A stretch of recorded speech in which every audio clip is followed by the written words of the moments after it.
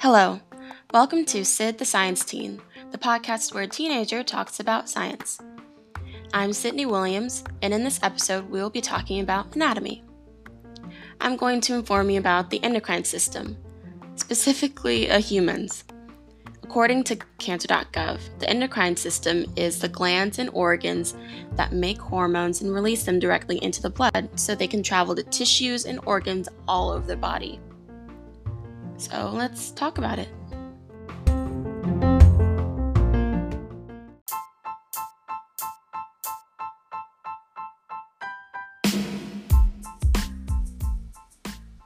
The main functions of the endocrine system are to regulate the metabolism, growth, reproduction, and homeostasis.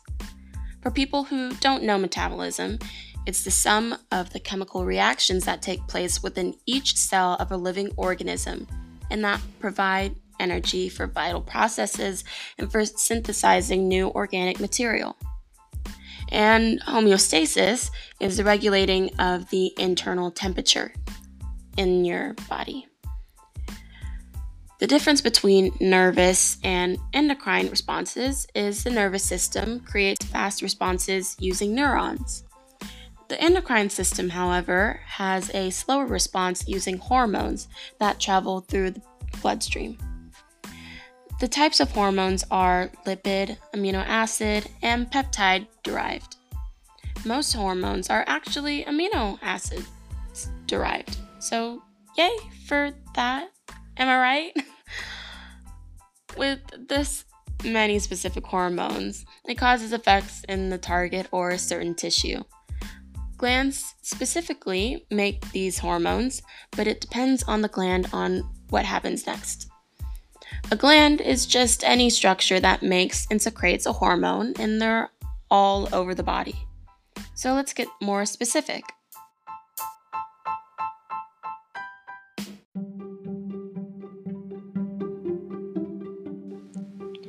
The master gland is the hypothalamus. It keeps tabs on what's going on all over your body. The vice president, or second in command, if you will, is the pituitary, which produces many hormones that signal other glands. We'll talk about them in a little bit. But for now, let's focus on the pituitary gland. It is attached to the hypothalamus in the center of the brain. It actually works together with the hypothalamus and something called the adrenal gland to make a type of route called the hypothalamic pituitary adrenal axis, or HPA axis. The adrenal gland is located on top of the kidneys, for some context. HPA regulates digestion, sexuality, immune response, and how you handle stress. How it works is the hypothalamus responds to, for example, stress, and corticotropin releasing factor, or CRF, is released into hypophyseal portal vessels that access the anterior pituitary gland. Binding of CRF to its receptor on pituitary corticotropes induces the release of adrenal corticotropic hormone, or ACTH, into the next phase. The principal target for circulating ACTH is the adrenal cortex, where it stimulates glucocorticoid synthesis and secretion. Glucocorticoids are the downstream effectors of the HPA axis and regulate physiological changes through receptors to finally make cortisol, a hormone that fuels the body's fight or flight mode.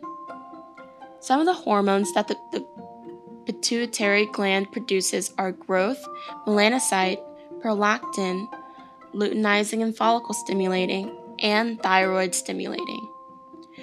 The growth hormone stimulates the growth of essentially all tissues of the body, including bone. Luteinizing and follicle stimulating are essential for reproduction and go to the gonad, or the genital organ. Now we can talk about the other glands. First up is the pineal gland.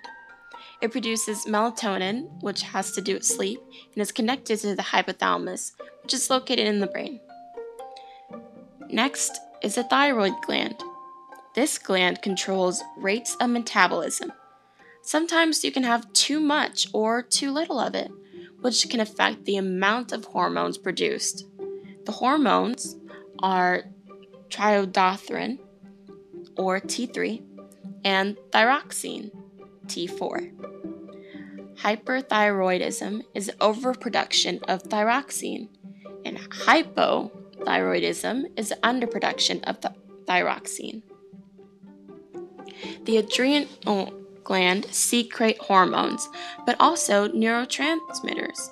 It lies on top of the kidneys and controls metabolism, blood sugar levels, blood pressure, salt and water balance, pregnancy, sexual development during puberty, stress responses, and the balance of sex hormones. The specific hormones produced are epinephrine,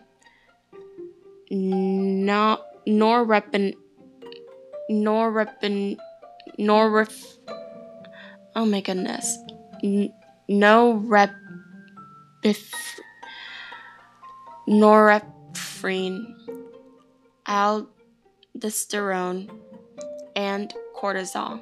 Sorry, folks, about that. Glands can also be organs such as the pancreas, gonads, and placenta.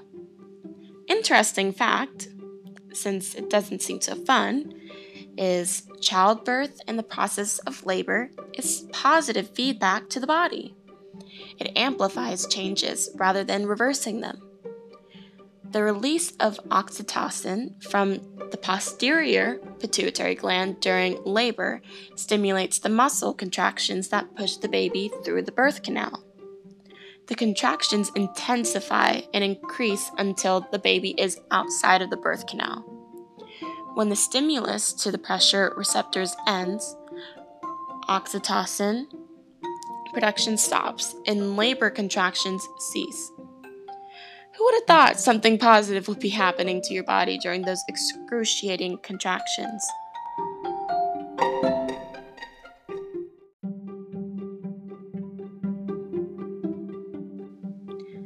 Let's continue with the glands.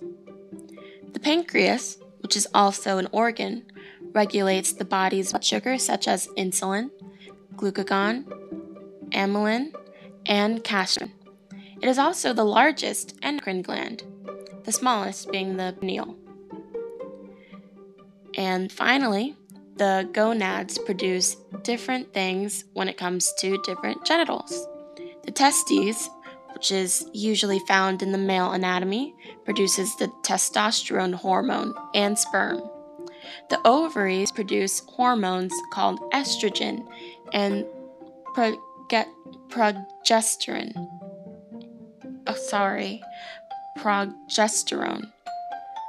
Estrogen is needed for the normal development of the breast and uterus, and it controls ovulation.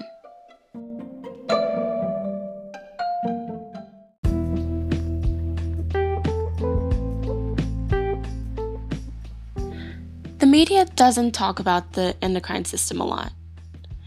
I mean, it's not the most popular system in the body. I'd say if it were my pick, it would be the respiratory system, considering the circumstances. But that's just me. But the endocrine system is so important in everyday life. Without the endocrine system, your sleeping pattern would be out of whack. You could be really short, and puberty might not even happen to you. In order for you to fully develop, you need the endocrine system to keep your body up and running in top shape. Anatomically, that is. You don't have to work out.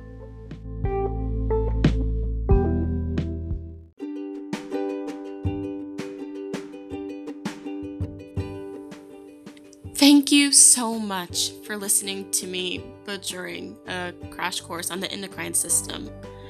Remember, we should be thankful for it, even if puberty isn't or wasn't on your side.